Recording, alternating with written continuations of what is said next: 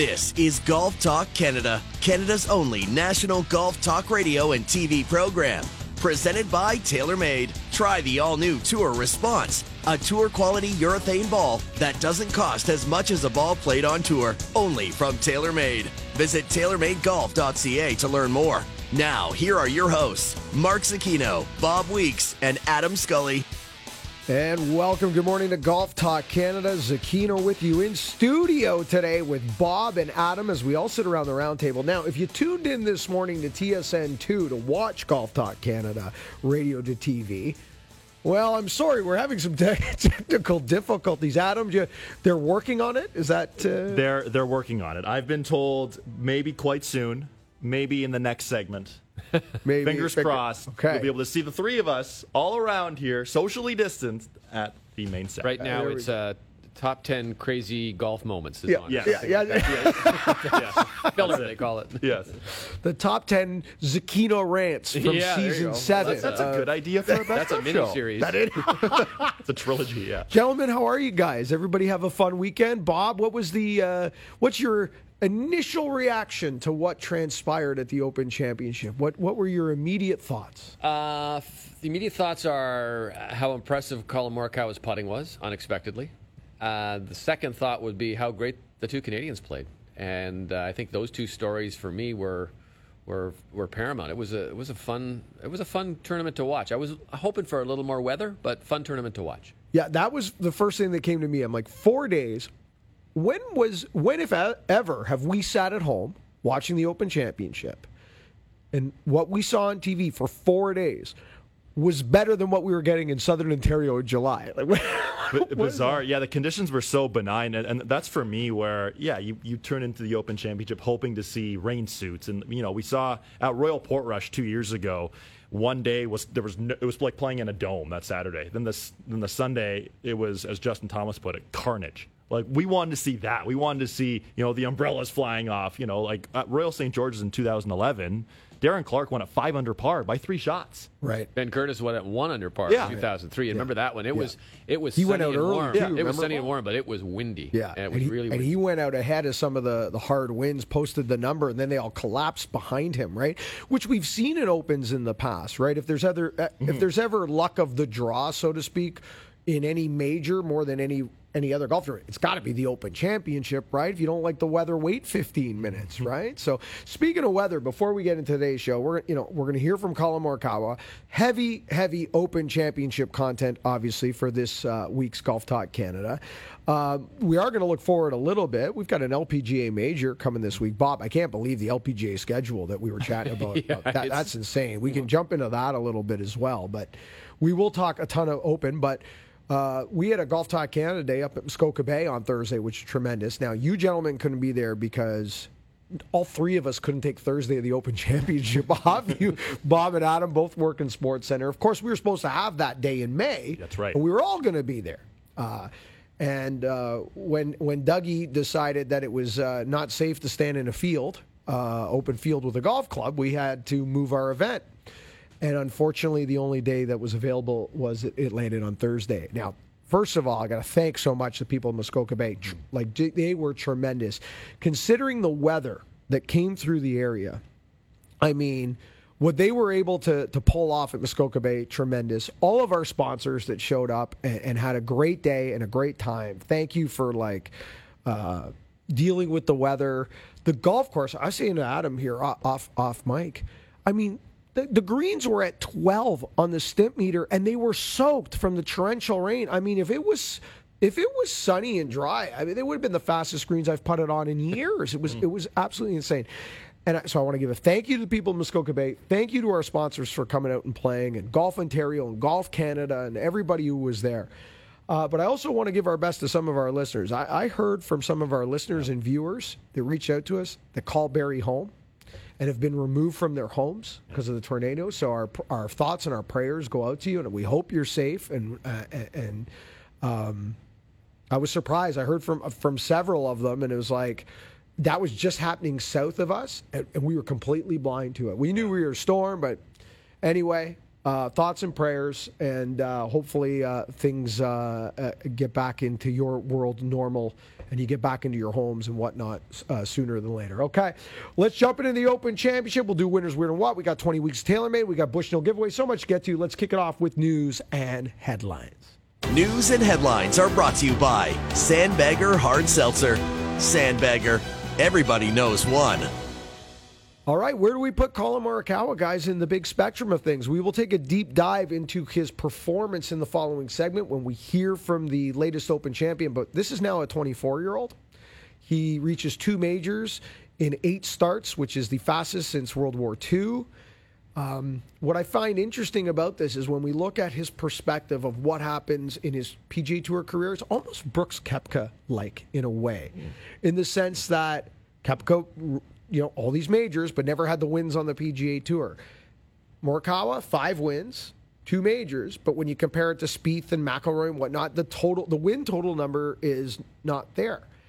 I'm not so sure I don't know how to feel about this. To me, it's extremely impressive. Bob, is this the start of, a career that could tally up 6, 7, 8 majors? I think there's always a danger in getting overly excited about a guy who just comes off a win, and it was a magical performance. And as you said, I mean, this guy's first professional PGA Tour event, by the way, was the 2019 RBC Canadian Open. Mm-hmm. So and you think the last time we had the Canadian Open was the first time he played. He hadn't played links until he played the Scottish Open the week before. So it's very impressive.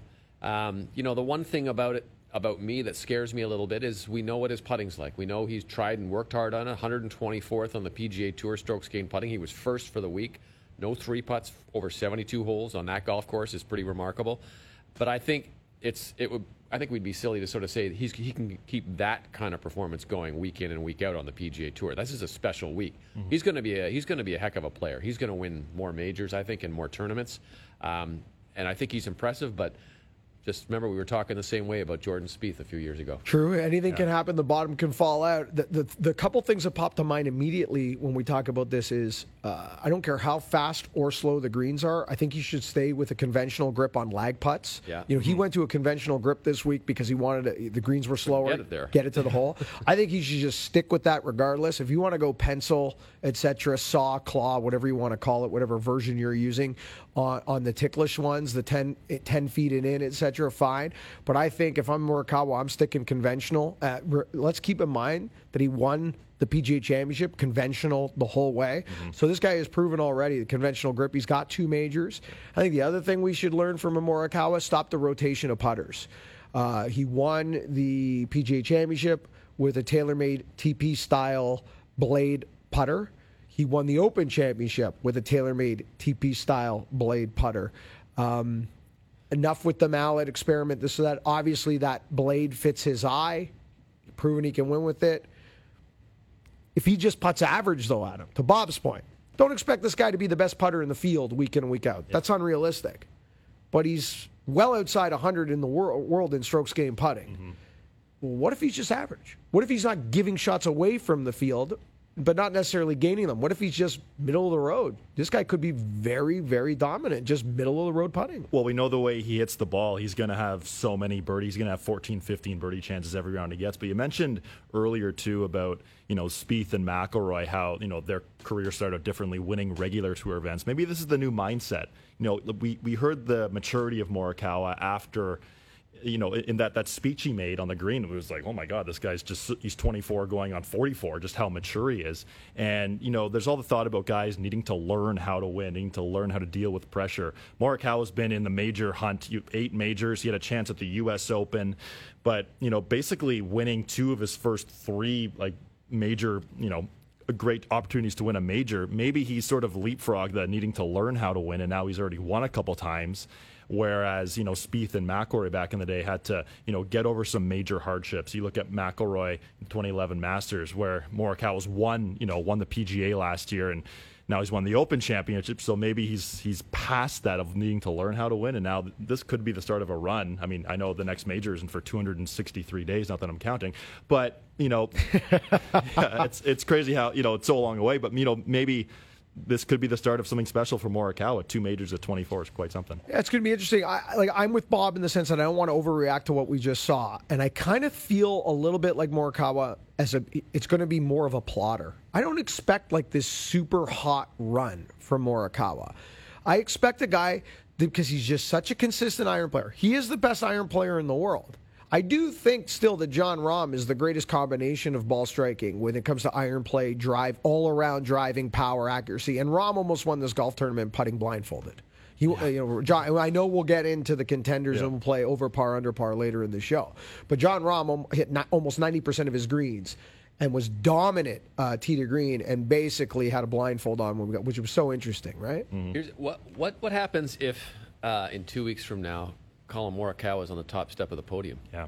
Well, you know what, though, Bob? I was thinking about that as well. The two things from an Olympic standpoint that I thought of when I was watching the Open Championship, one, green speeds in Tokyo are going to be between 9 and 10 on the Stimpmeter. That's the setup in Tokyo, okay? So here we are with slower green complexes again, okay? Colin Morikawa, correct?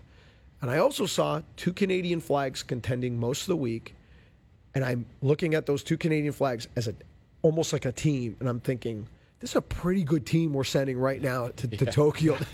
Could you find 2 hotter players right now under the same flag? Maybe not.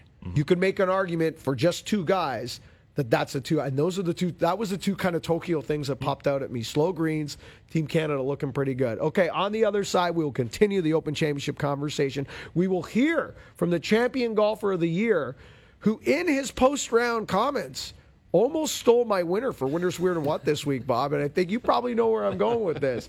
This is Golf Talk Canada. This segment of GTC was presented by TaylorMade. Try the all-new Tour Response, a tour-quality urethane ball that doesn't cost as much as a ball played on tour. Only from TaylorMade. Visit TaylorMadeGolf.ca to learn more.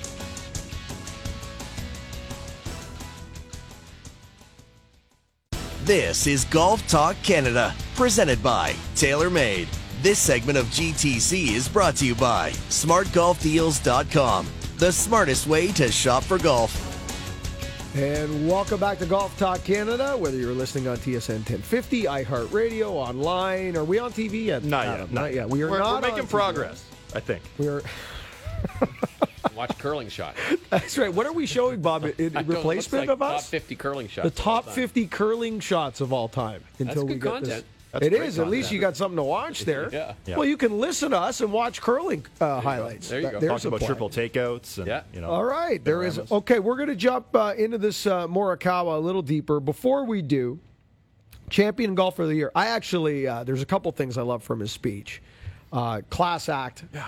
And he's a good guy. He's a class act. And with some of the stuff that we'll get into in Winners Weird and What that came out of this week's Open with sound bites and more behavior from the 2 beefed up morons, right? Like maybe this is just roid rage, maybe. You know, like what? Like this What's is just your excuse then? Just rage, Bob. Just rage. There's a difference. It's just, oh my God. I know we'll get into that we're not, but I'm kind of, it's done for me. I'm sick and tired of hearing both of them when they open their mouths. They just, you know.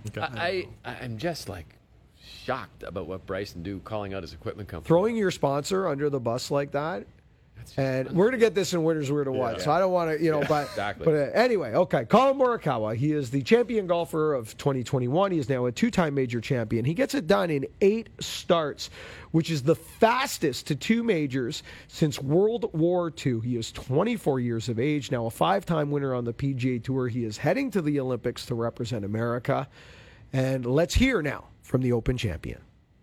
I knew there was going to be troubles. You're going to hit some bad shots, and sometimes you put them in the worst spots. But I was able to get away out of it and make some crucial putts. And my putting stats might not be up there, but they came in the moment I needed them, and so happy.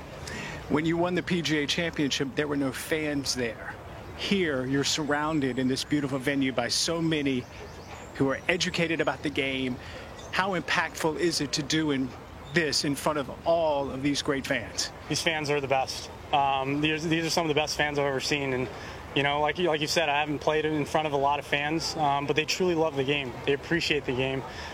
They know what a good shot is, and just hearing cheering me on, cheering Louis on, coming up to every single tee box, it was one of the best moments throughout the entire day. All right, and then when he received the Claret Jug, he suggested that he will be back to the British Open annually and look forward to it, which I applauded, Bob, because I know, I'm so sick of the Open. But wonderful performance, 1.56 putts per green. He was kind of better. When I look at the numbers, he was better than the field average in every category substantially. It was a real overall performance. Again, the wind didn't blow. The course didn't kick back. What did we think about this venue, Bob? Like, is it time to reevaluate the Open Rota? And I know we'll get into that as well in Winners, Weird, and What, because I think there are some learnings, let's just say, at the R&A when it comes to the Open Rota. Is it time to reevaluate the Open Rota? We've lost Turnberry, which is, in my opinion, the best golf course in the world. I agree, and we'll see what happens with that down the road. I don't know. There was an interesting statement from the guy who owns the course this week, but I think these are all. It's tough to judge it on a one-off experience because the wind didn't blow this week, and so it made it a little bit easier. I won't say it was easy by any means, and they tried to hide things with pin placements. There were some really on Saturday especially, yeah. But I think the Rota right now is pretty good, and I think there's also it's more than just the actual part of the course. I think you got to take this to different parts of Scotland, of England, of Ireland. They're going back. We're get into that later where they're going to go. But I think Royal St. George's is a worthy test. What did Trump say this week? I didn't see that. Did he mention something? He just said that everyone knows it's the best golf course out there. He actually gave himself 6 stars as always? It wasn't anything surprising, let's put it that way. But he came out and said, he hopes that they'll be able to get the Open back there, and we'll see what they do. Now, do you think that the Open Championship is not, Turnberry is not in the Rota because of the Trump Association, 100%. Or is it because of the infrastructure? Well, I think because there was an infrastructure problem, right? Yeah, there was, but they've switched it. The course, I think just 100% right now. They just don't want to get into that. That now maybe it'll change because he's no longer the president. Right, as time goes by. Where are you on that? Are you with that, Bob, Adam, in the sense that to overreact to what we just saw? Because if they don't put those pins in those locations on Saturday, and a little bit as well on Sunday, but certainly Saturday. John Rahm was saying it might be the hardest set of pins he's seen in quite some time at any major, and I think he understood why they had to do it. But if they don't trick it up, the setup, 20 unders probably winning this Open Championship. Where are you on this? I'd say, though, links golf overall, if the wind doesn't blow, it's St. Andrews. St. Andrews. You look at the Irish Open 2019, Lahinch, that course is hard. Not to put a personal spin on this, but I played that 2 weeks later, and it was pouring rain for 5 hours. And could barely you hold never the club. see it like Rahm saw it. Yeah, right. where you played in a dome for 4 days. So I thought the golf course was fine. There were a couple maybe quirkier blind shots, which I know Brooks Koepka, my favorite, wasn't the biggest fan of heading into the tournament, saying it's not his favorite setup in the Open Rota. But then I'm curious next year for the 150th at St. Andrews, because it's not the longest course in the world. St. Andrews is the one. If you're talking about pure length, quality, and ability to rip the course apart, the old course is the one that I'd be worried about because see where they put the 17th hole. The 17th tee is out of bounds. That's the new tee they built a few years ago. It's actually out of bounds. It's across the street, but they have to do something. Or those guys, there were some stories. I don't know how reliable they were. That they were worried that the guys were going to break 60. On that golf course. Well, if they get weather like they had this for the last 4 days, it could happen. You're right. I think you're right, Bob. It's you've got drivable par fours. You've got the widest landing areas in the Open Rota at the old course. Unless you're in Baker Finch. And to most of the bunker places. Now, there has been a small renovation. Small. I don't know exactly too much what was done. I know the tee on 17, they moved some stuff around. But generally speaking, the bunkers that used to be the threat to find off the tee, the guys are now just bombing over, right? Like, remember when Tiger won there in 2000, it was bunker avoidance that was brilliant. There's no avoiding them anymore. You just hit over them. It's a different kind of avoidance, and I'd be concerned as well. But that course ain't going anywhere. So we better figure out that. And I think maybe the answer to this is, and I could be wrong, is that when they announced that they were going to do that small renovation to the old course, I mean, the golf community went berserk. What do you mean? They freaked out that the old course was going to be touched at all, really. Maybe we got to get over that. maybe in order to keep the old course and to maintain its integrity in the rotation, maybe we better get comfortable with the fact that there might be some things that need to be done to it. Either that, or you stop worrying about the scores. Like, stop worrying about what's going on. Like nobody sits there and comments about how far under par they were at the Masters this year, right? So I think, let's just relax. Get past that. Let's just relax. We'll make it tough enough, but don't worry about what the final number says. It's so funny too. One of the other things I was thinking about when I was watching the golf is that we've been so fascinated with distance, Bob. It's wondered, like, we get locked into these conversations and mindset. To your point, we all get locked in and focused on 20 under, we can't have 20 under. Like, why did that narrative even start? To your point, why can't we just walk away from that? And the other one I thought about too was distance, and how distances ruin the game, and they're hitting it too far, and da da da. And I thought to myself when I was watching that Open Rota and stuff, because there wasn't like any wind at all, right? But what was marginally there at times was almost negated, because the technology is so good with the golf balls fly. The balls themselves fly so straight. Like the TP5X, I said since the day it came out. I remember Nick gave me a sleeve of the prototype when I went to St. Kitts like 5 years ago. And the wind was, the flags were leaning over. And this thing was just, instead of on a draw wind, instead of it turning over like 15, 20 yards and missing the green, the thing was turning over like 6, 7 yards and finding the putting surface. I'm like, this thing's nuts. This golf ball's so straight, right? But that's like, there's all the manufacturers have come up with the balls that are straighter. They don't spin as much in the wind. Twist face in the driver, right? I'm like, it's not just a distance thing. Like, how much, like, look at Colin Morikawa yesterday. His misses were so good. How many times did he hit his driver or 3-wood in the first cut on his way to winning yesterday? And if he was playing a different golf ball that spun more or didn't have twist face in his driver, there's a good chance that the majority of those first cut misses, which was 3 or 4, where he got good bounces and just they're in thick stuff. And he doesn't win this championship. He also got some great breaks though yesterday. Like the approach he hit on 10 into the thick rough. Like his ball was teed up in there. Really. Exactly. Yes. That approach he hit that sort of skirted the bunker as well. Like, I mean, but you need those to win. Exactly. Yeah. Right. Yeah. But I'm wondering, I guess to Bob's point, to circle back to Bob's point, I wonder if we just get too fixated all the time on these same narratives. Oh, distance is a problem. Oh, you can't be 20 under par. Yeah. And sometimes maybe we're not seeing the forest for the trees, right? It's just that, anyway, we will see. Here's the good news. We don't have to wait too long to find out how St. Andrews holds up in the modern day Rota, because it's next year for the 150th anniversary celebration. And we'll see. Again, Mother Nature, by the way, changes everything, as you know, in this situation. Okay, on the other side, we will flip the script. Colin Morikawa, great victory. He's headed to the Olympics. He's headed to what will likely be a very big playoff for Morikawa. But we had Mackenzie Hughes finish tied for 6th at 8 under par.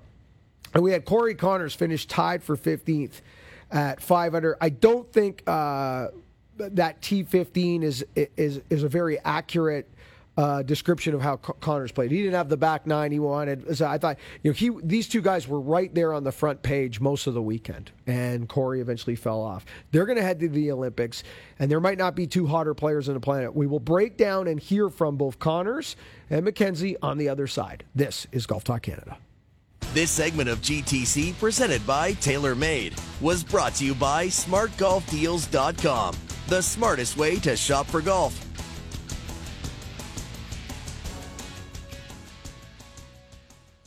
This is Golf Talk Canada, presented by TaylorMade.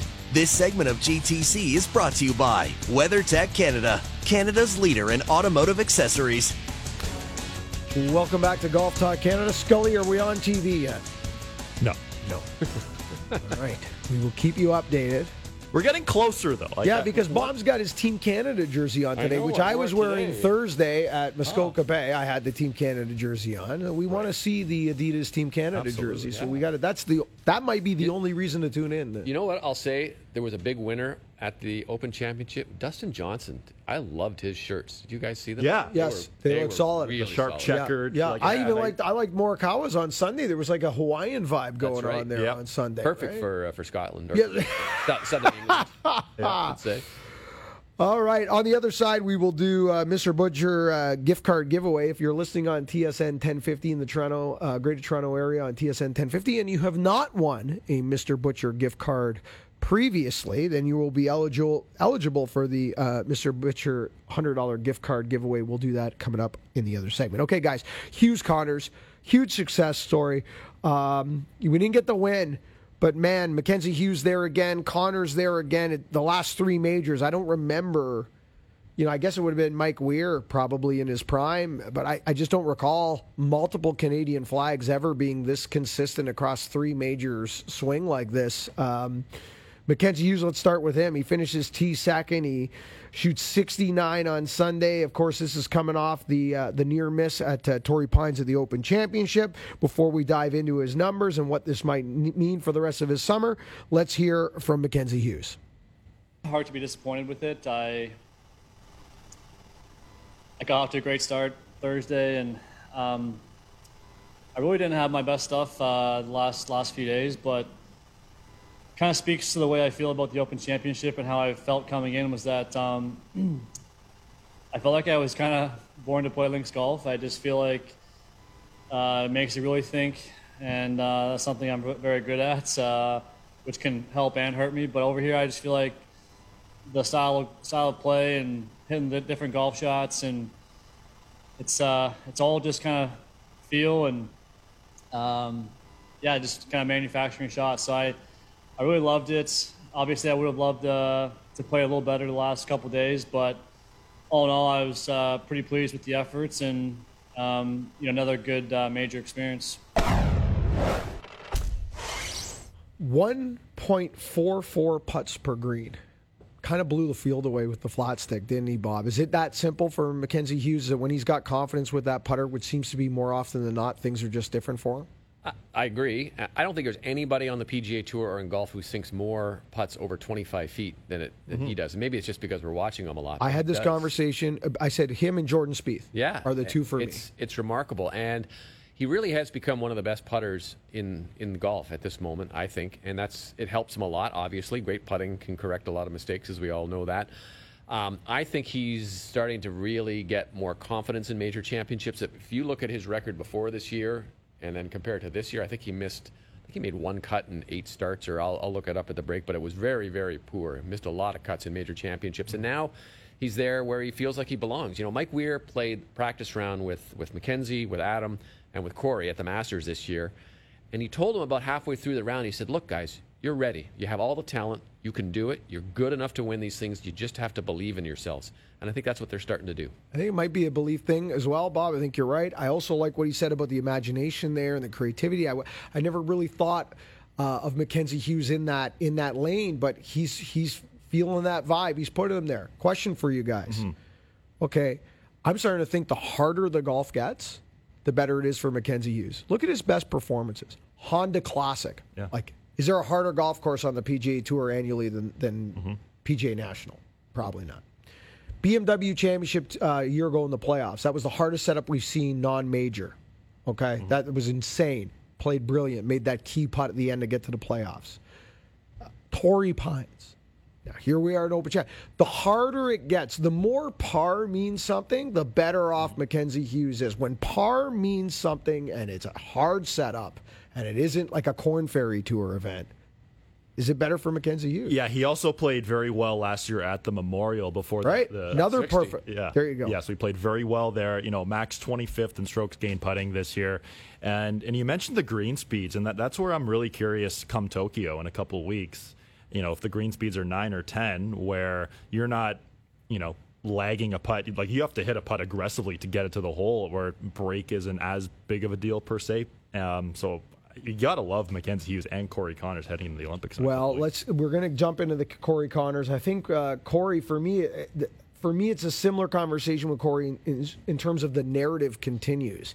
I mean, his ball striking leading up into the weekend was was exceptional. Like, I mean, he just wasn't missing fairways and he just wasn't missing greens. And the conversation with Corey is always, okay, so when you stop hitting greens, because everybody has a round of golf in a major championship where you don't hit 15, 16 greens in regulation. What happens on the round or the day when you need to scramble, when you need to get...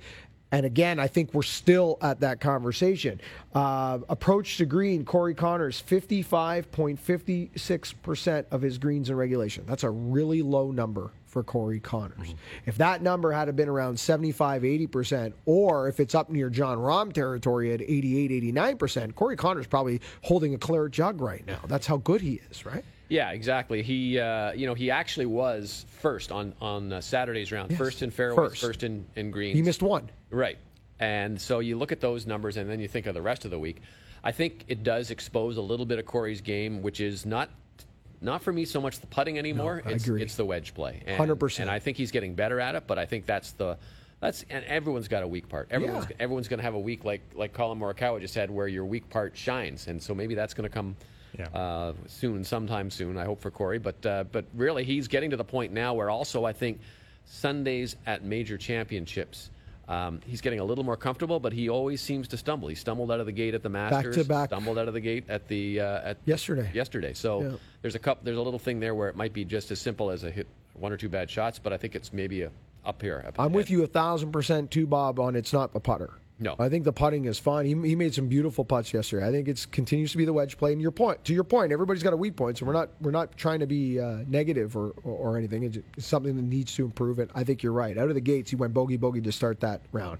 And when you're out in front of everybody, you got to do the opposite, right? You got to go birdie, right, and flip the script on these guys and throw some pressure on them. Okay, before we close the door on Corey Conners, let's hear from Corey Conners on his Sunday at the Open.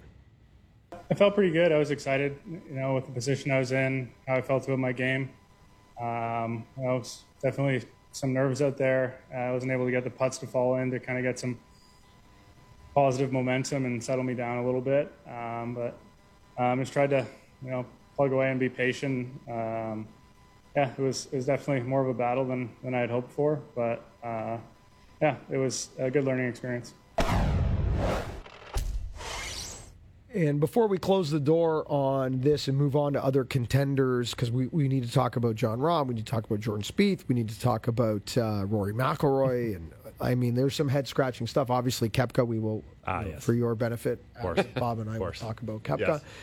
But before we get to all that, just want a couple notes on Morikawa. 31 holes in a row, bogey-free to end this championship. 31 holes. That's crazy. And interesting, I'm an equipment junkie. On the other side, Bob, I want to talk about your new thing that you might try today out on the golf course. And I got my GC quad out in the backyard the other day, so we'll talk a little equipment. But Colin Morikawa, changing up his irons. Yeah. Interesting, because looking for maybe a little bit more forgiveness off those super hard, firm conditions, felt that he needed a bit. He went from the blade to the MC. Whatever it is, maybe it was just a mental thing, confident thing, but I love to see these guys tweak their equipment when they do certain majors. Like at Augusta, maybe less bounce on the wedges, this, that. Pretty cool to see a guy without a lot of links experience make that call. Without a lot of links experience, yeah. You had one week of it. Didn't like the way his 7, 8, and 9 irons were reacting in the turf, so he switched those out and jumped in from there. So I think it's pretty astute and maybe a little bit risky for him to have done that, but he felt comfortable enough with what he was going to get in the bag. Because he said the 8-iron was his favorite club. Yeah. He mentioned in his post round that if he didn't play the Scottish Open, he'd have zero chance to win that week. So that little decisions. Adam, where are we? We are on TV. We're on TV. It's up and going. Hello, Canada. We made it. Hello, Canada. We made it. I'm glad. So we are now on TSN2, and we'll be on TSN2 the rest of the way as we still have more than an hour left of Golf Talk Canada. On the other side, we'll do the Mr. Butcher gift card giveaway for our listeners on TSN 1050. We'll get you caught up on 20 Weeks TaylorMade, our Bushnell giveaway from the week, and we'll talk a little technology here with Bob's got an interesting toy from our friend Derek Ingram. Ralph Bauer. Excuse me. My apologies. And Ralph sent this to you and me, too, and we've been drowning. Not that you're not drowning. We're all drowning. This is a busy time of year. I don't know which way to look or what to do right now, but I was busy. I'm good with technology, but I've been diving deep into my GC looking forward to hearing Quad. about this. So I've once I kind of get comfortable with that, then I want to, and I'll get Bob to give me the Coles notes for. See how smart I am. I let Bob learn it all first and do the hard work, and I say, Bob, teach me this. Translate right? it into English. Yeah, Yes. can you translate it to Yes. English? All right. All right. On the other side, we'll do it. More GTC. This segment of GTC, presented by TaylorMade, was brought to you by WeatherTech Canada, Canada's leader in automotive accessories. This is Golf Talk Canada, presented by TaylorMade. This segment of GTC is brought to you by Play Golf Myrtle Beach. No destination in the world can match Myrtle Beach's volume of golf, quality, and value. Come discover why Myrtle Beach is the golf capital of the world. Welcome back to Golf Talk Canada, TSN 1050, iHeartRadio, and on TSN2 broadcasting now as all systems are a go. All right, if you're listening to us on TSN 1050 in the Greater Toronto Area and you have not won a Mr. Butcher $100 gift card giveaway, then you are eligible. We're going to open up the phone lines right now, 416-870-1050, 870-1050. Colin Morikawa wins his second major yesterday. We want to know, what was his final round score? You can give us the number or the total in relation to par. We'll accept either or if you want to really show off, you can just give us both, right? Adam, just But if you guess both, we're not giving you two gift cards. That's right. You're still only getting the get one gift card. And Yeah. of course, all winners will be eligible for the grand prize, which is a barbecue for you and 9 of your friends. And we'll be doing that draw, I believe, sometime in August. We have to find that out. I think we're only going to do the $100 gift cards to the end of July. And then pull a hat. Pull it out of the hat and see who gets the big grand finale. Okay.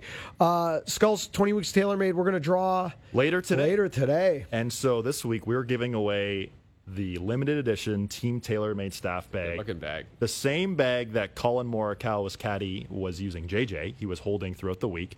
We're giving one of those away. So how do you win? Follow Golf Talk Canada. Follow TaylorMade Canada, Twitter and Instagram. Tag your golfing buddies. We'll announce our winner later tonight on Instagram. Very nice. Yeah. Very nice. All right, we've given away 6 Phantom 2 GPS. Congratulations. Let me go through some of the winners here. We've got Michael M. gets it done in Ontario. Took a beautiful shot of the 18th hole of Big Win Island. Absolutely gorgeous. Great closing hole. Oh, beautiful closing hole, isn't it? Tim Wirtz in Saskatchewan. Machine 66. Calgary at the Hamptons Golf Club. Jared Schaefer from Kelowna, British Columbia. We're going to reach out to our winners in the next few days. So congratulations. GPS Phantom 2 by Bushnell. Very cool device. We'll be giving those away. So congratulations to everyone who won. And thank you so much for participating in that. Okay, Bob, I was on social media kind of poking around this week, playing with my new Foresight GC Quad, learning it.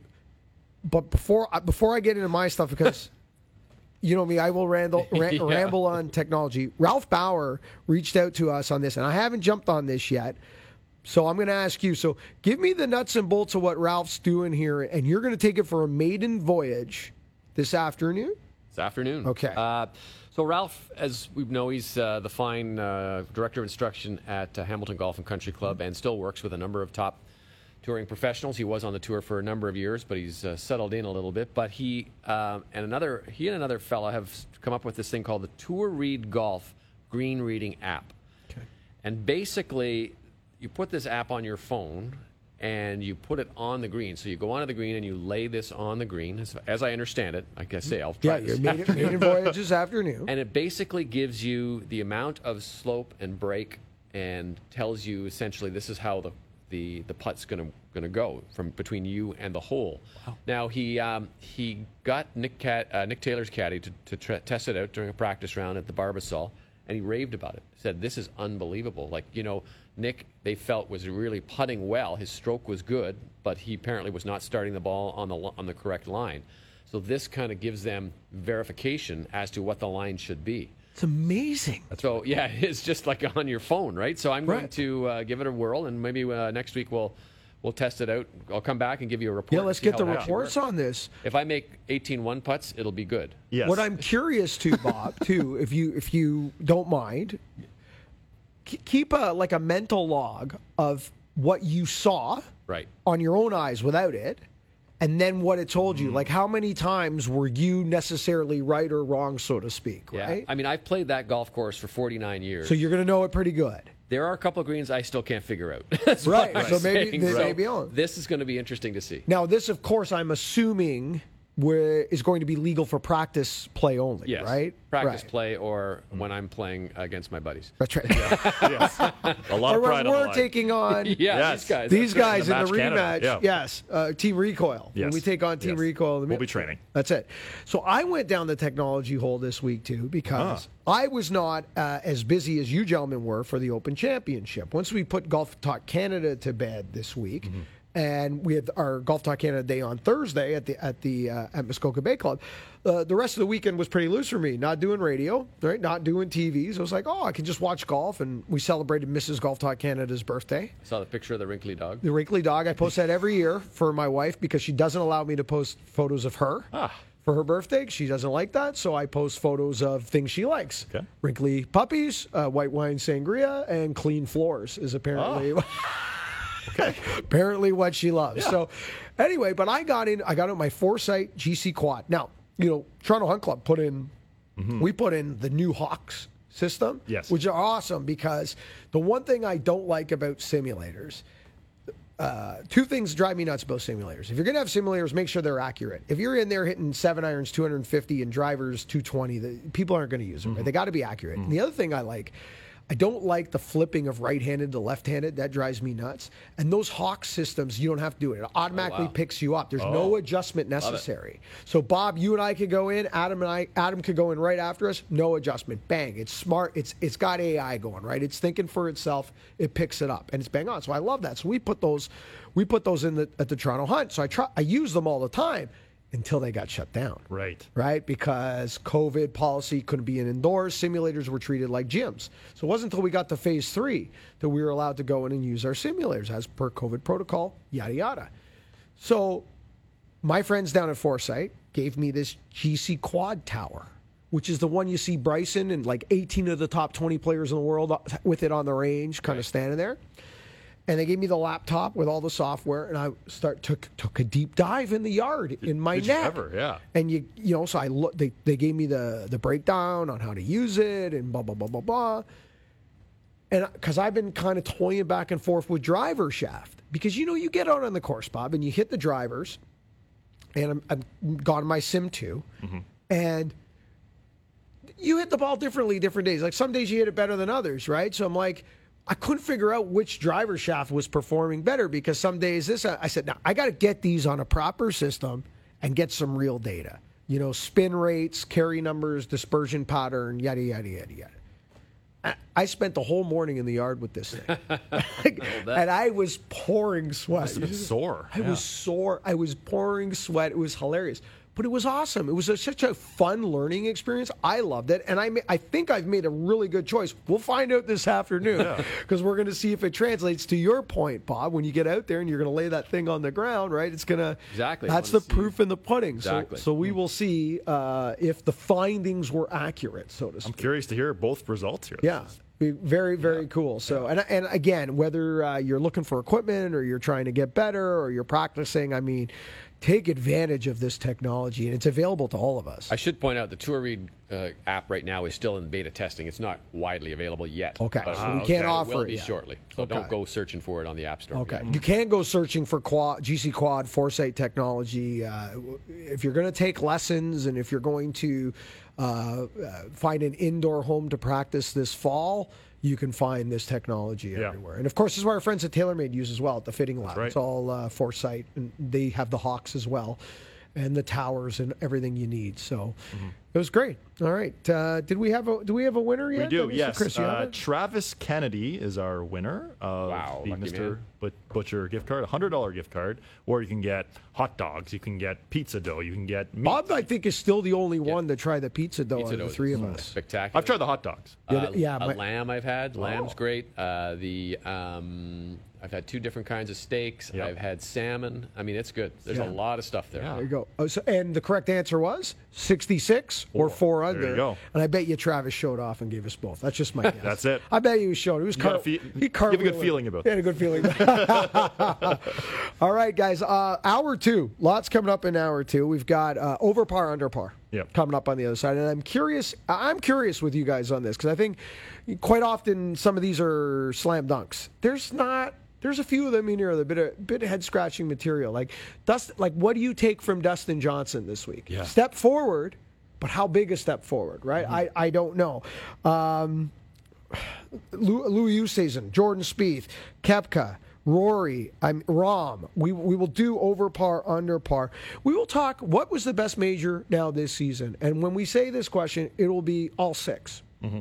Not just what happened this calendar year, but out of the 6 majors we had this super season. For you, what was your best? What was your weakest? What one did you enjoy the least and why? And I feel like almost, in a sense, like the November Masters is almost unfair to almost put it in the conversation. We will, because it was part of the super season. But it was such a one-off in terms of the environment. And, Bob, you were there. You know what it was like. It was, we're never going to see anything like that again. Ice Station Zebra golf tournament. Right.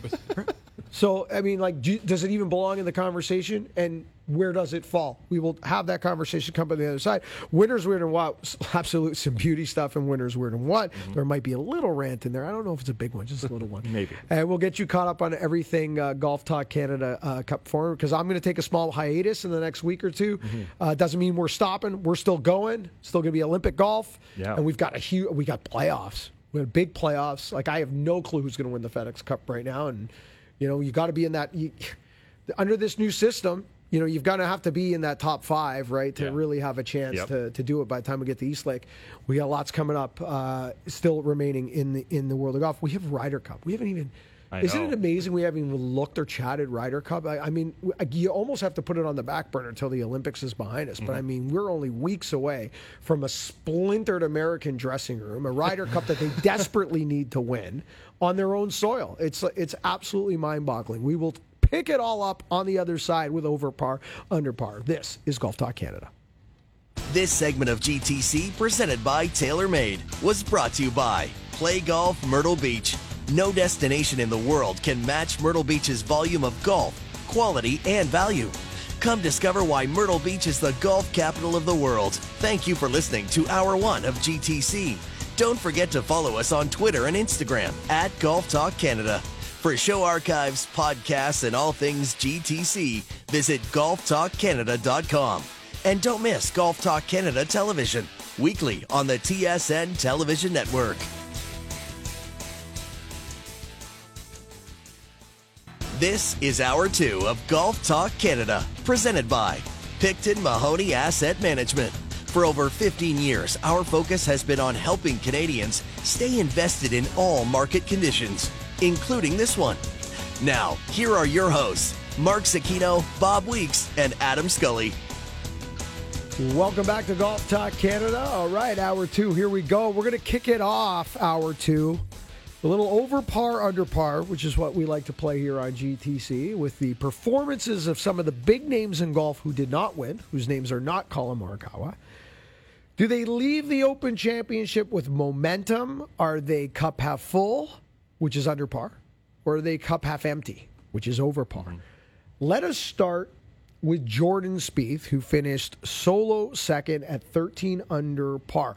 I've got to put Jordan, Bob, under par. I think he performed just a brilliant tournament. I think he kept it in the fairway surprisingly more often than we anticipated. He had a sloppy end to his Saturday. He played, those 2 late bogeys, a rough back 9 on Saturday. If he finishes a little stronger Saturday, the outcome of this golf tournament might be a little different if it's him and Collin Morikawa sitting in that final group together, or him and Louis Oosthuizen, for that matter, sitting in that final group together. Did he win? No. But I think the journey from where Jordan Spieth has been to where he is now, I think I've got to have him at under par, and I got to think that he's likely going to push and contend in the playoffs. Under par, over par, Jordan Spieth. Big picture, under par, definitely. This is a revived Jordan Spieth, kind of confirmed that he's back in action, that he's ready to compete, that he's got the mojo going again. Short term, I'm going over par. I think he admitted, that bad putt on the 54th hole on Saturday, took his putter home with him to work on it in the house. And then the sloppy start on Sunday. This was a tournament he could have won, I think. And so I think for that reason, I have to give him over par for this tournament. Wow. Okay, Adam. You know what? You really phrased that well, Bob, in the sense that, in February, Spieth was lost, and now he's almost an automatic Ryder Cup selection, which we're talking, in a couple weeks or a couple months here. The Could Ryder be Cup interesting happening. to see where we land there. If Jordan Spieth finishes par on Saturday, he's in the final group, which I think is a big difference.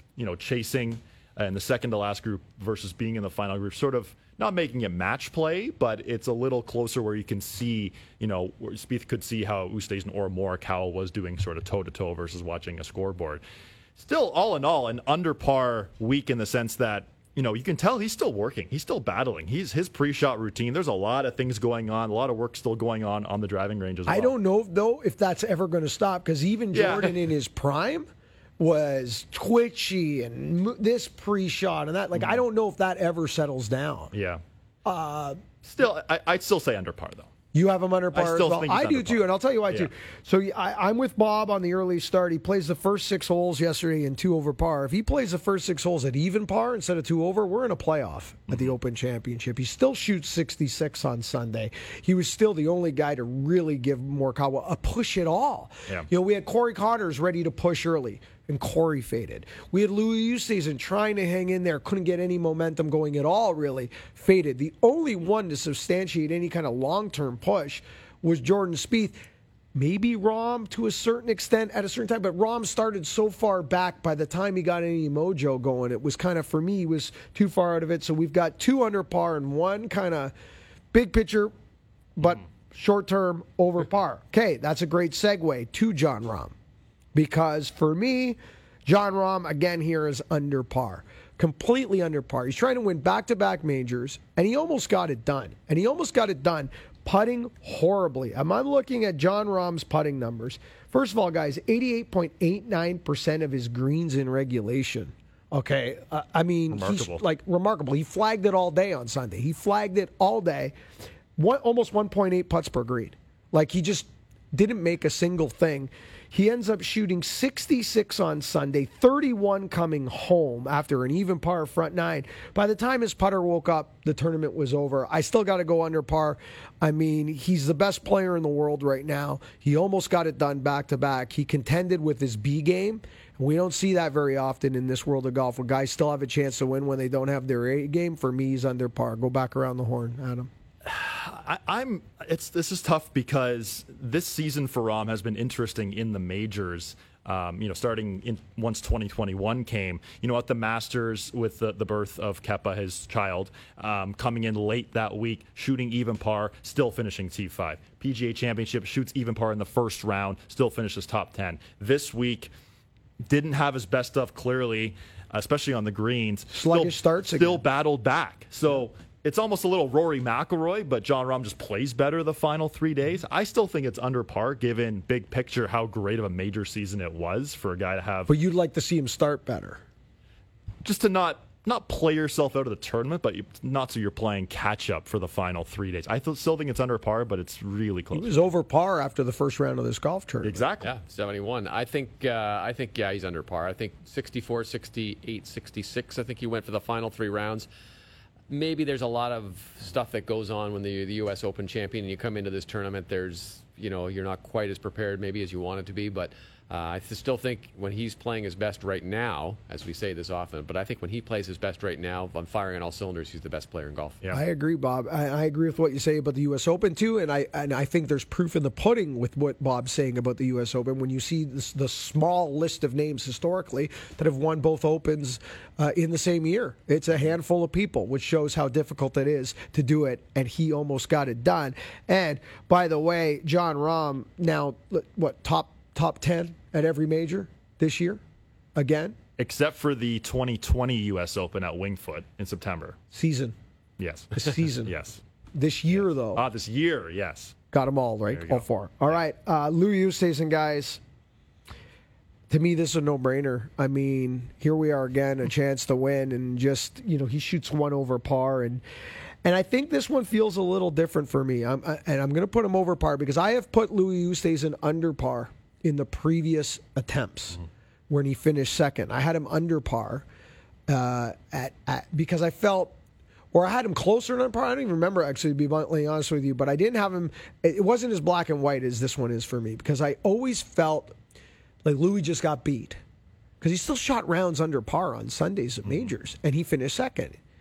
And here we are now, one over, Bob. This is a different type of loss for me. This is the bunker play that was disastrous. To go shoot over par on a golf course where everybody else you're playing with seems to be shooting 66, 67, 68. This feels like a really different loss for Louis. I got him over par. Yeah, I think I have to go over par as well. He's lost events in different ways. Sometimes, as you said, he's been beaten, and then like at Torrey Pines, he hits that one out of bounds on 17, which is just, how do you do that? And this one, to me, he shoots one under, and he's in a playoff, and he was just a different guy than he was the first three rounds where he was a machine. And I don't know if there's something going on between the ears or if it was just his time to have a bad day or not the day he wanted. But it's hard because he's a likable guy. I think everyone would have loved to have seen him win. But yeah, I think over par, even though it's a tough one to do. On the same thing, over par for sure. Heading into this year, the previous 4 times he'd finished runner-up in majors, all par or better in those final rounds, under par or better in those rounds. This year, 2 over par in those final rounds when he had a chance, finishing runner-up at both the U.S. Open and the PGA Championship.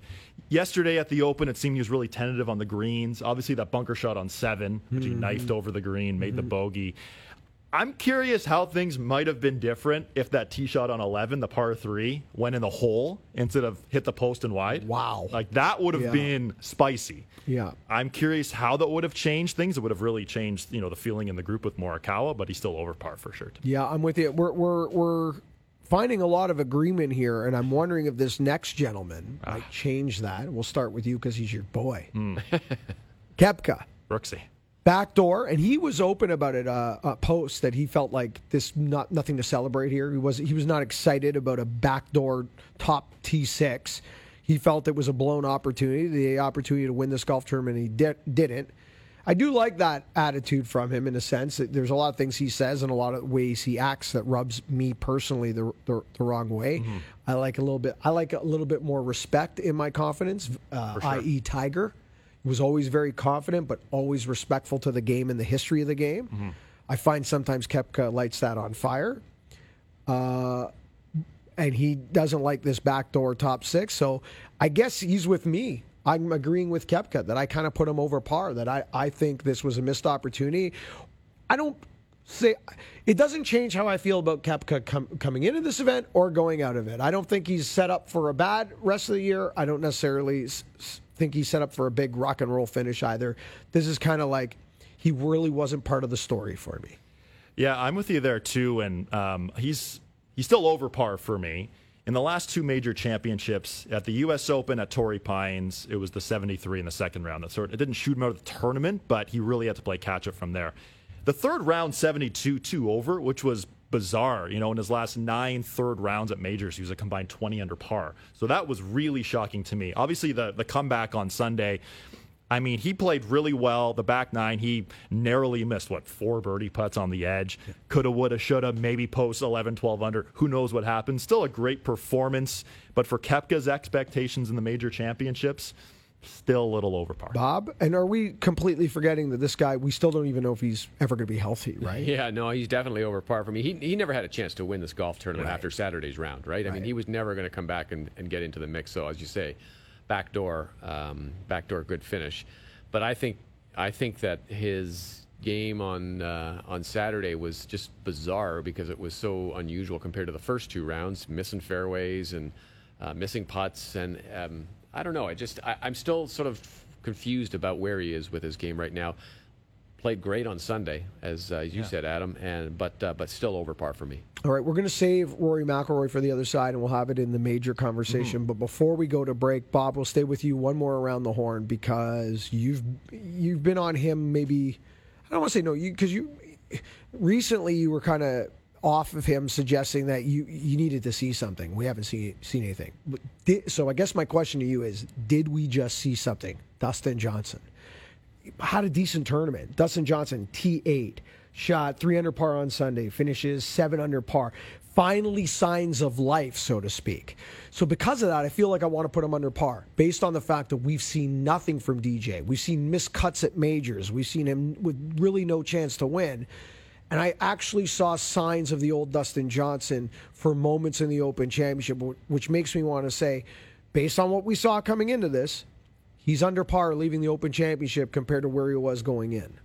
I still got to put him over par. He's the number 1 ranked golfer in the world. He should be a little bit more in the mix. He's like Koepka. He really never had a chance to contend in this championship. So, but you're right. He's moving in the right direction. There are signs that his game is starting to take shape again.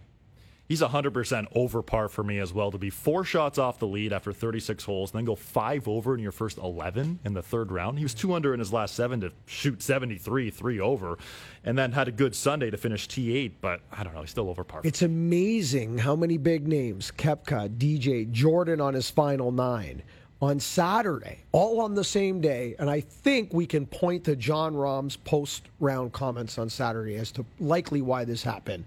Probably the most severe set of hole locations he's seen in quite some time because they had to trick it up. They had to trick it up. They had to give it the Mike Davis nod, right? They had to go find the windmills and where's Space Mountain? Oh, there it is. Let's put it there, right? Because it was the only way to protect the golf course, right? Protect par. And that's likely why it happened, right? But it didn't happen to Colin Morikawa, and it didn't happen to Louis Oosthuizen, and they were able to manage it coming home, thus the final pair. Okay, on the other side, we will talk Rory, and what was the best major of the super season? You've got 6. What was your favorite and what was your least favorite? And we'll take it from there. We'll jump into it on the other side. This is Golf Talk Canada. This segment of GTC was presented by Picton Mahoney Asset Management. For over 15 years, our focus has been on helping Canadians stay invested in all market conditions, including this one.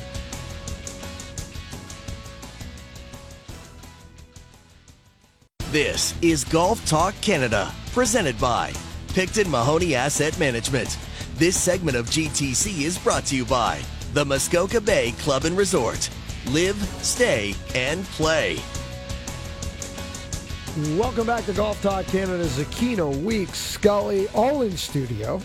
Golf Talk Canada is on TSN2 as well today as we broadcast on TV. You can watch us as well as listen to us on TSN 1050 on the app, as well as iHeartRadio. Okay, guys, we have 6 majors this season. 6 majors. You want to jump into that, or you want to do Rory first? Let's do Rory first. Because Bob? Where to go? Where do we go? I mean, it's kind of sad a little, isn't it? Because he's such a likable character. Yeah. And I think the game's better when Rory's... Like, he's the conscious of professional golf. He says what we want a lot of our modern athletes to say. He gives thoughtful answers. His moral compass is good. And I know these guys are just golfers. I'm not trying to turn them into, like, these, people that get, got to change the world. But, off mic earlier today, I was talking about how I get uncomfortable with certain athletes going to certain parts of the world where human rights, in my mind, are a severe issue, yet they go and grab the bag of cash, and we need people like Rory to speak truthful and be leaders, etc. Hard to be that guy, though, and continue to be that guy if this is what we're going to get at major championships. Like how far? I mean, every time he had 15 birdies in this tournament, and couldn't sniff anything remotely close to being part of this lead. So, what is wrong? I wrote an article this week about the iron play, short iron, and the numbers are glaring. But to me, there's something emotional and psychological going on here as well. I don't know if he's continuing to look for something that he doesn't need to find. And by that I mean, maybe it's just go out and play golf. Maybe he's looking too deep. I think that he won this year, so we know that there are some signs of life in the game. And maybe we read a little bit too much into a bad week or a bad performance because he is Rory McIlroy, and we do expect so much. But I think he's still looking for an answer. I think he's still looking for some reason. And, maybe he'll find it at the Olympics. I don't know. It's going to be interesting to see what happens in things like the Ryder Cup, where he plays with a lot more emotion. There's still lots of ways to look at it in the rest of this year before we get to Augusta next year, where we know it's going to come down on him. Where you can kind of get indications as to where he is. But right now, the biggest thing for me is there's no consistency in a trend moving upwards or moving even downwards. I mean, when he got the win, he was starting to play a lot better golf, and then all of a sudden we kind of get one of these performances, and I don't know how to kind of figure out what's going on with him. Yeah, it is. It's mind-boggling. It's mind-boggling. Like, I love, like, the DJ approach was very simple. It's like, okay, once I'm going to fade the golf ball off the tee and find fairways to increase my percentage of having better chances, my wedge play needs to get better, right? Remember, he went out, got his TrackMan, and they dialed in, and they like basically exclusively worked on his wedge game for like 6 months. Right. We've never seen that kind of pinpoint focus with Rory to address one aspect of his game. I guess you could theoretically say he had worked very hard on his putting, and they experimented with longer putter shaft, shorter putter shaft. Brad Faxon, yes. So with the exception of putting, which I think all the guys are always working on putting, to be honest with you. Yep. With the exception of putting, we have not seen this pinpoint game plan. We've seen, I'm going to have more speed. I'm going to be Bryson DeChambeau. I'm going to hit it further. That makes no sense. We've seen, I'm going to reconstruct my whole game. I've always been a two-plane swinger guy. I kind of take it outside, I drop it in, and it hurts me on my wedge play. So instead of taking it out of my wedge play and hitting some specialty shots with my wedges, I'm taking the whole thing out of my golf swing. And he went completely off the wall and couldn't find anything. Like, could he not benefit, Adam, from taking a deep dive into his stats and just funneling his attention to one specific lane? You would definitely think so. And it's just puzzling to watch him.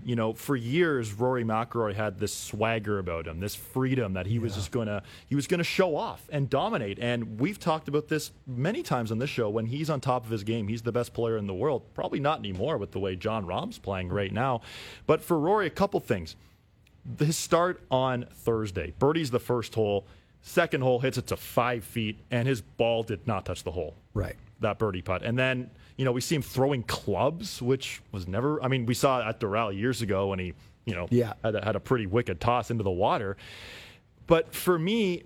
Is he just not enjoying golf anymore? You wonder where his priorities are, which is totally fine. In terms of, he's married, he's a new dad, a lot of things going on now. But I'm curious, you mentioned the Ryder Cup, the passion.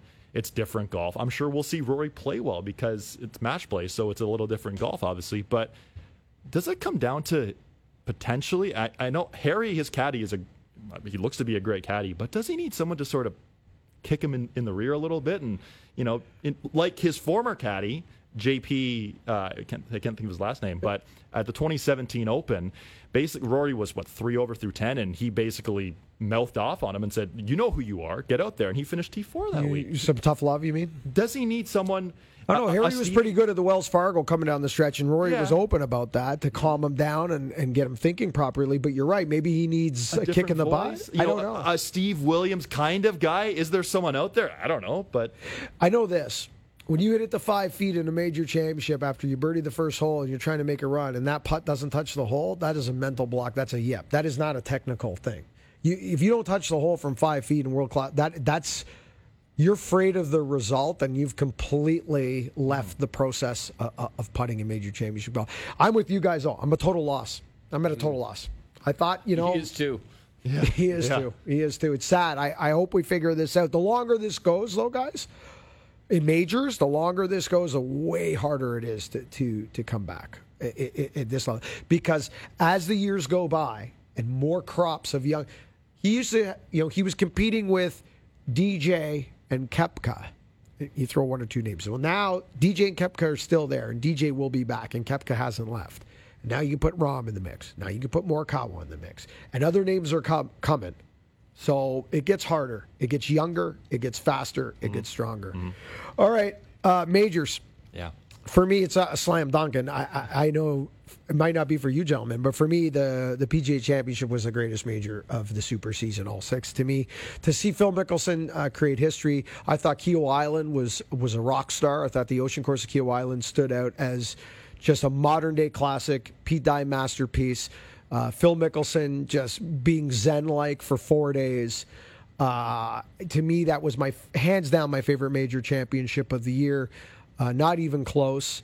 And I guess my least favorite championship of the year, and this is a tough one because, the Masters is usually annually my favorite. I didn't get too excited at either Masters, and I guess if I had to point to one, I'd point to the November Masters, is because it was so weird to see it sloppy and slushy, and you know what I mean. Like, it's just, and it's not their fault. Obviously, that is a seasonal thing. But I like my Augusta with a bounce in it. I like my azaleas in bloom. I love the tradition of the Masters. It's hard to get in November. Those are my two for me, Bob. I thought the PGA Championship with Mickelson was certainly a seminal moment. It was cool to see him. As far as pure excitement, I like the U.S. Open this year better with Rahm making those putts on 17 Pretty and 18. awesome. And that, to me, if you look at all these majors, none of them were really like right down to the last hole with two guys battling or a playoff or something like that. They were all, almost, I don't want to say predictable, but they had sort of outcomes that we could see coming. Let's put it that way. Yeah. So that one was the closest to me. I think my least favorite one might have been Bryson winning the U.S. Open at Winged Foot. It was too much of a parade. It was interesting. Like, it was intriguing because it was sort of his first on display of overpowering a golf course, but it wasn't a very exciting finish because we knew what was going on. He won by whatever it was 4 or 5, right? So that's the way I would stack him up. I want to get to you on this too, but also I want you to add to this. If there was just one image in your mind for the major championship season, a lot of people will say it's Hideki Matsuyama's caddy taking the bow at 18. For me, it was Phil Mickelson. If there's one image in my brain, being engulfed by the crowd, a la Arnold Palmer. Yeah. Because it was symbolic of a bunch of things, not just Phil Mickelson kind of being this generation's version of Arnold Palmer, the people's champion, but it's also kind of symbolic as coming out of the end of a pandemic and seeing people like that. And for me, it meant a lot to see that image. What was your favorite? What was your least favorite? And give me an image. I mean, for sure, the image is Phil Mickelson after hitting that approach shot into 18, the iconic, the thumbs up walking around where there's thousands of people around him. Like you mentioned, sort of the pandemic, it looks like we're closer to the light at the end of the tunnel, which is great.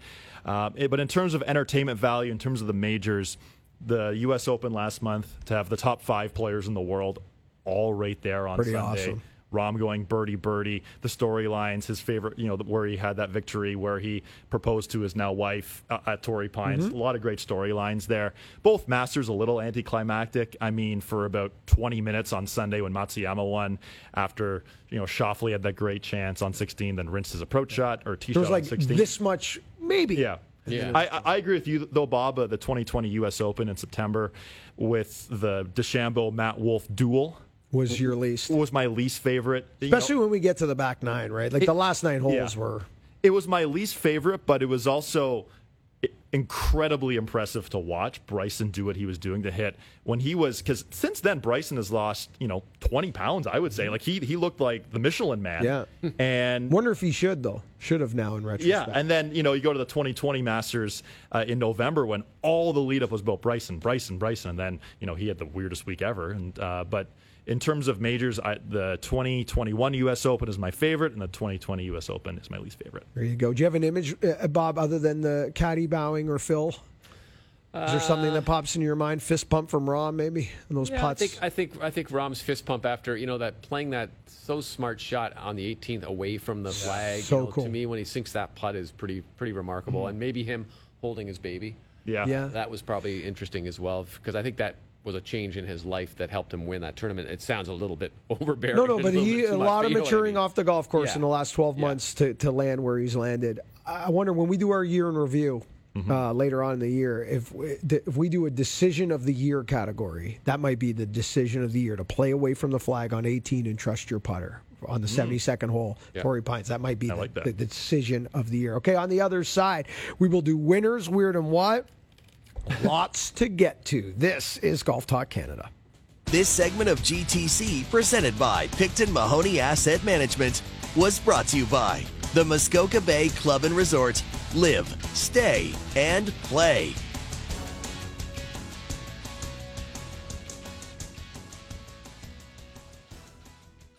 This is Golf Talk Canada, presented by Picton Mahoney Asset Management. This segment of GTC is brought to you by Cadillac. Springtime is a lot like a Cadillac, spirited, vibrant, and you definitely know when it arrives. Put a little spring in your drive with the Cadillac XT4, XT5, or XT6. Visit Cadillac.ca. Your Cadillac is waiting. Cadillac, never stop arriving. Welcome back to Golf Talk Canada. Nice to be in studio, guys. I gotta say, to sit around the table and have our normal golf conversation instead of... Feels weird to be walking into the building. It's the first time I've been in here for a while, so it's just, but it's great. Was it like Norm coming into Cheers? Not quite, but almost. Bob! All right, well, the gang's all here, and it's because it's a Monday after a major, which means we are Golf Talk Canada Radio to TV, which will continue in the playoffs for the FedEx Cup. And I believe we might, I have to check the schedule. Do we do this for the Ryder Cup? I don't recall. We might. I believe we do. We do? Yeah, I believe we do. There we go. It's a blur. I'll have to look. We'll have to look. I think we might. Well organized. It sounds right. Sounded about right. All right, the winners, weird, and what? 3 dub, the good, bad, the ugly. So much to get to this week. Adam, the tee is yours.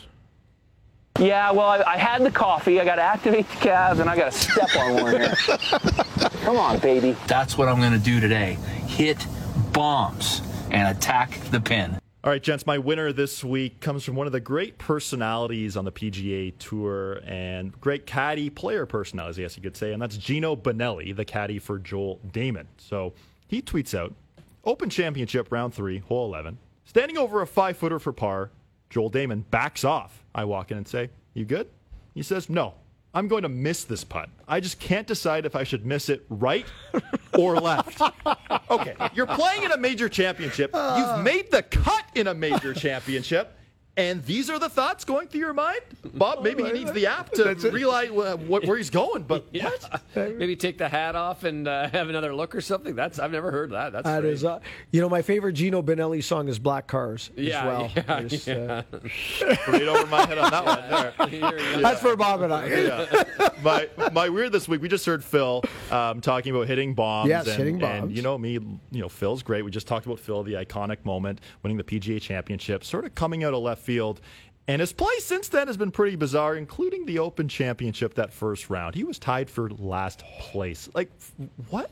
They were lighting the course on fire, and he shot 80. Yeah. And it just seemed like he was missing. He was not putting well. He hasn't putted well all year except for the PGA Championship, where he's been sort of back and forth between the claw and the regular grip, but just a bizarre. I guess this is golf at 51, though, right? This is what you're supposed to do. You're supposed to have it some weeks, and then most of the weeks you kind of don't bring it as consistently, and Phil acting his age for a change. The one difference with Phil, I guess, compared to other 51-year-olds is, on those 3 or 4 times a year where he happens to have it for the week, he could probably still win almost anywhere at any time. Mm-hmm. That's the difference, I guess, right? Don't you think he's just kind of put it up on the peg right now and said, okay, I won the PGA? Yeah, he might. He might have. Well, I mean, after he won the PGA, you have to think, maybe Ryder Cup, but now there's no chance he's going to play on the team unless he goes and wins all 3 FedEx Cup playoff events. Mm-hmm. I mean, that'd be the only way for me. I don't know. We'll have to see. I think he's got to pick his spots more. Mm-hmm. And I think, you're going to laugh, but 150th edition of the Open Championship next year. And the Old Course St. Andrews is in my mind, a more Phil Mickelson golf course. You got some, assuming the weather is half decent. He has some big targets. You can hit some bombs out there at some wide fairways. My what this week, this goes to before the tournament actually began, where Jon Rahm was in his press conference. And, we've been in Jon Rahm pressers all the time, and they media asks him all sorts of questions. But something came up in this press conference that no one knew about except for Rahm and his family and friends, I'm sure. Yeah. And I believe we have the audio here of Rahm talking about why his golf swing is shorter than most. I'm tired of hearing that the reason why I have a short swing is that I have tight hips or other things. If you know anything about golf, that's the stupidest thing to say, okay? So for people that don't know, I was born with a club foot on my right leg, which means for anybody that's sensitive about that, my right leg up to the ankle was straight. My foot was 90 degrees turned inside and basically upside down. So when I was born, they basically relocated, pretty much broke every bone in the ankle, and I was casted within 20 minutes of being born from knee down. So I think it was every week I had to go back to the hospital to get recasted. So from knee down, my leg didn't grow at the same rate. So I have very limited ankle mobility on my right leg. It's 1.5 centimeters shorter as well. So what I mean by limitations is I can't take a full swing because my right ankle doesn't have the mobility or stability to take it. Pretty crazy stuff that, none of us knew about this. This is the first time he's been asked about it. So, I mean, good for Jon Rahm for, telling this story. Right. That's quite something you have to go through as a young child, and now he's one of the best players in the world. Pretty amazing. And the other thing is, don't ever tell a Spaniard they have tight hips, okay? Because they like to twirl the dance. There you go. That's salsa going, dude. So not tell John. You got offended by that. Yeah. He's very upset about Don't tell Jon Rahm about that. Okay, on that note, Mark, the tee is now yours, my friend. I'll answer the question. You want answers? I think I'm entitled. You want answers? I want the truth! You can't handle the truth! All right, so Royal St. George's, I know it's can't give the example for 4 days, but, wish Turnberry was in the Rota, love Turnberry, but listen, I am so happy that they are likely going to make it official in the next week or so that Royal Portrush will get the Open Championship back in 2025. As you guys know, 2 years ago, we went back to Royal Portrush for the first time in close to 70 years, where the Open had not been to Ireland, Northern or Southern for that matter. And it was strictly the Scottish and English Rota.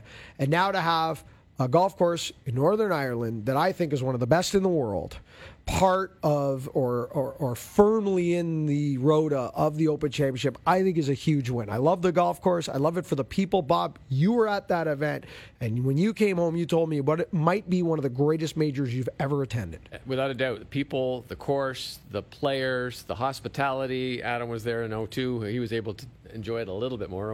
I was working, but I thought it was great, and I can't wait to go back. And you loved it, that golf course. You played it. I've played it a few times. I got to play it before the changes back in 2014. But I know we were talking about this the week after that Open. The new holes looked like the old holes in terms of they fit right into the golf course, and it's just an unbelievable venue. Great fans there as well. Great everything around it too. It's a small Portrush is a small little town, and I'd be in a great place to have back at the Open. My weird this week is basically what I said off the top of the show. I don't ever recall in my life, even Hoy Lake with Tiger in 06, which is baked out, and he's in irons all week. At least at Hoy Lake, they still had wind. You watch images of Tiger winning at Hoy Lake throughout those 4 days, and his pants are flopping in the wind. The course is so rock hard and the dust is flying. Even though it was sunny and dry, there were still elements to deal with about an Open Championship. There's literally no elements at all to deal with in this Open Championship. I've never looked out my window in July in Southern Ontario and went, it's cold, it's wet, it's miserable, I don't want to play golf. Oh, let's put on the British Open to have some beautiful images of a hot, sunny summer day. It was weird to see, especially for all 4 days. Yep. Okay, guys, my what this week? Settle in. Here we go. What is the end game with these two guys? So Bryson throws his equipment manufacturer under the bus, which is bizarre. Now, he apologized for it after the fact, but okay, it came 24 hours later, whatever. I mean, you got to think better than that. He called his driver garbage, okay, saying it's not forgiving enough. If you know anything at all about manufacturing of golf equipment, if you want a forgiving driver, you add loft to the face. You're not playing a 5-degree driver. The more loft, the more forgiving. And if you're swinging it at 200 miles an hour ball speed, there's not a lot of forgiveness. He gave us a big speech about dialing back. Remember, before this open, I'm going to dial back.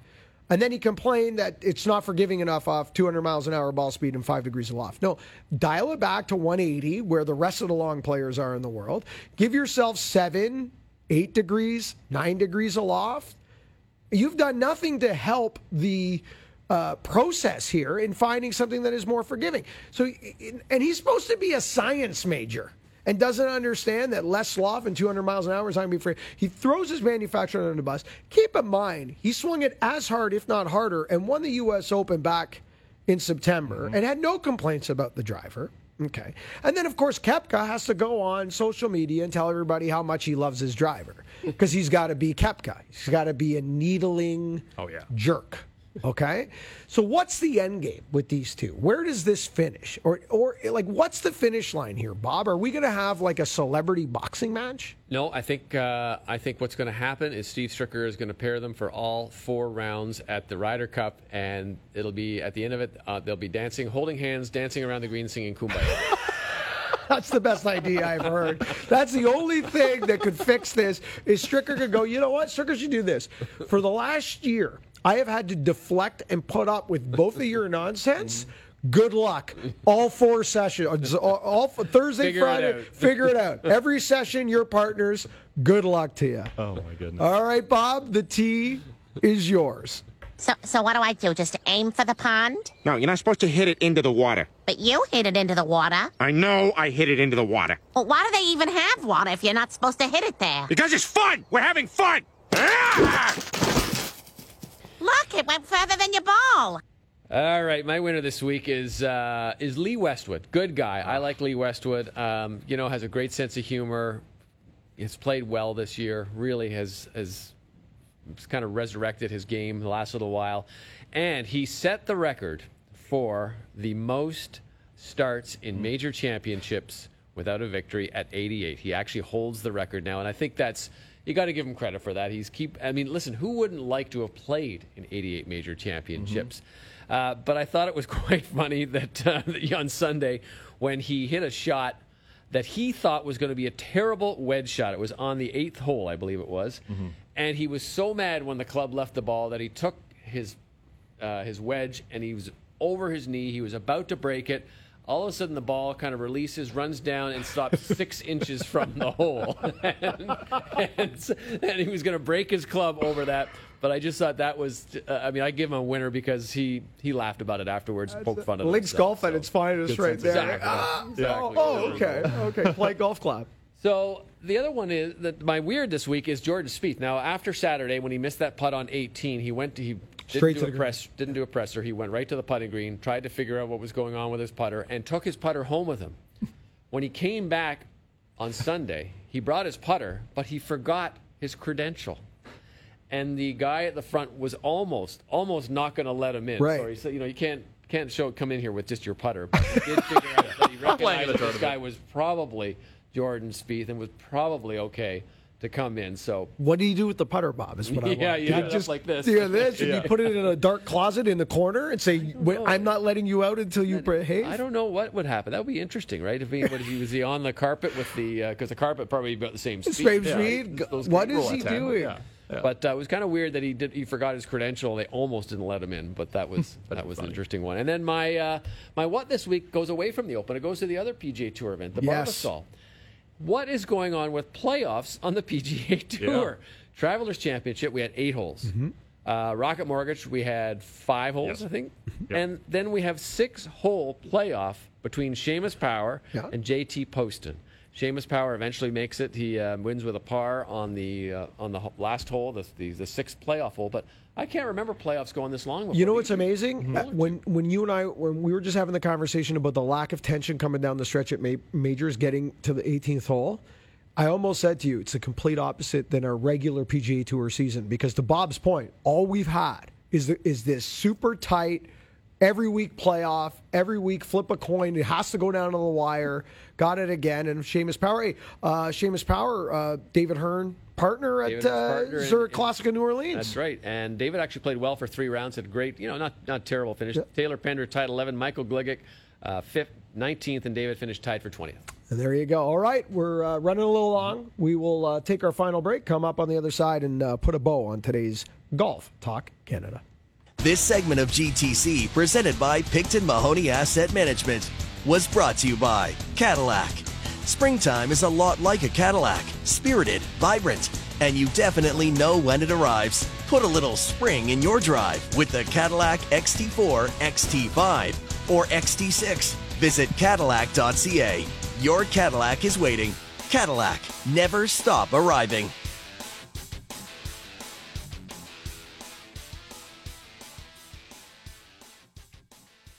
This is Golf Talk Canada, presented by Picton Mahoney Asset Management. This segment of GTC is brought to you by Adidas Golf and the all-new ZG21. Lightweight with zero compromise. Welcome back to Golf Talk Canada.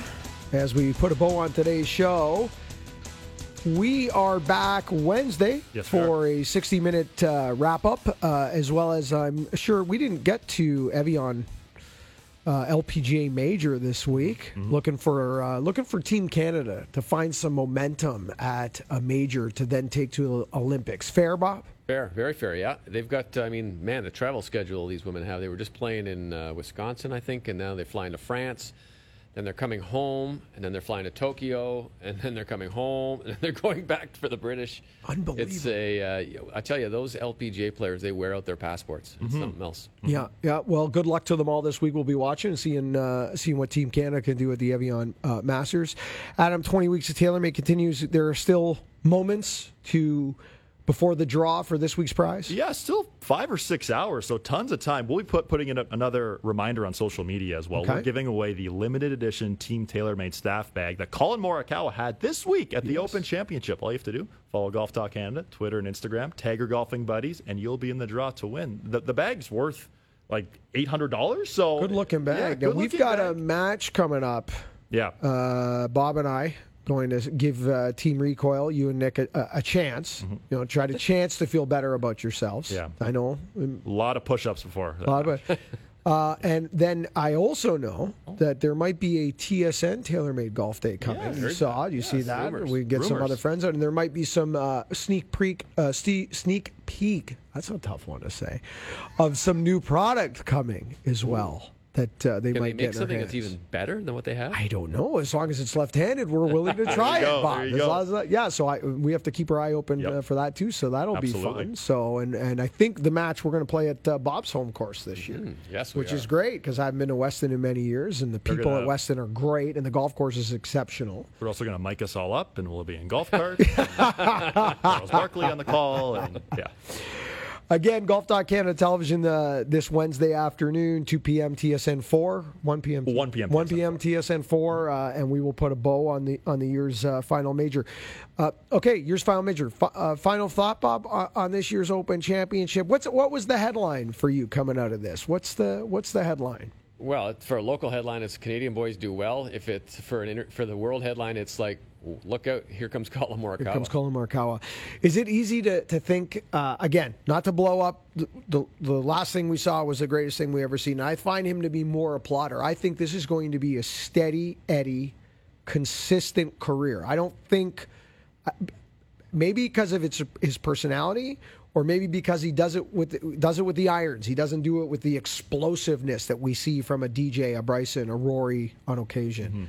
He does it with more of a plodding, chip away, brilliant iron play plotter. I see a more consistent, long career for Morikawa. I don't see the explosive, I'm super, super hot.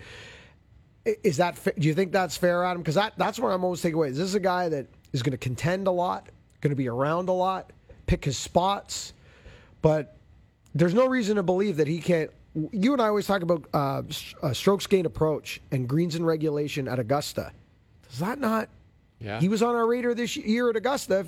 Again, the putter let him down, but This is going to be the long, steady approach, no? Well, if you hit 15 greens around, you're going to have chances to make birdies. So right. for him, it's going to come down to that putter, and if it cooperates, he's going to be in the mix heading forward here in the major championships, only 263 days away. So who needs to find... Can Rory McIlroy save his season if he wins the FedEx Cup?